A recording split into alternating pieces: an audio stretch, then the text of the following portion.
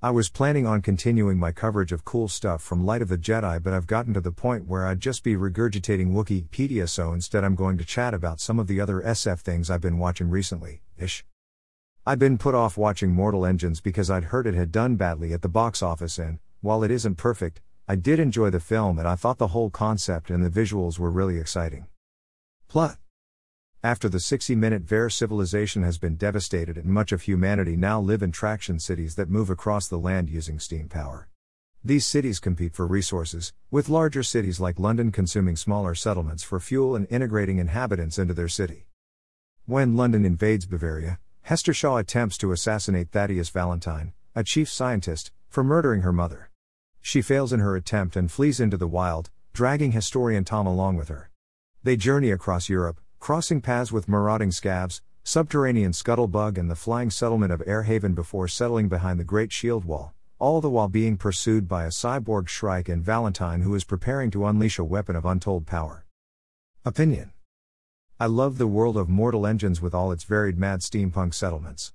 I think my only complaint would be that we didn't get to spend more time in each one, and I'd have loved to see the journey more spread out, perhaps reimagined as a TV series now that we are getting cinematic quality television on Disney+, etc. There was a diverse and fun set of characters. Hugo Weaving is phenomenal in anything, and he didn't disappoint in his role as the mad scientist who's too far gone to come back.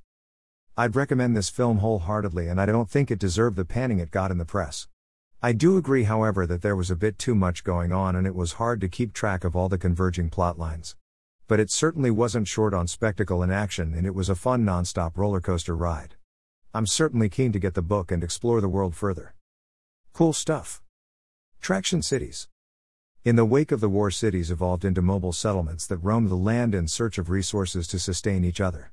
Some lived in small mobile communities, others formed raiding parties. A small party operated Scuttlebug, a mobile dwelling that moved underground. The greatest traction city was London, that devoured all cities in its path and looked to build a weapon to make it capable of conquering the world. Airhaven. A refuge from the traction wars below Airhaven was an airborne settlement comprised of small abodes linked by sky bridges and suspended below a massive balloon. The settlement was sadly destroyed by the Shrike in his pursuit of Hester Shaw.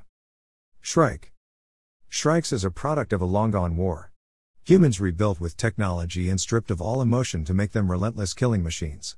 One Shrike survived the war and raised an orphan child, a small sliver of its remaining humanity recognizing her plight.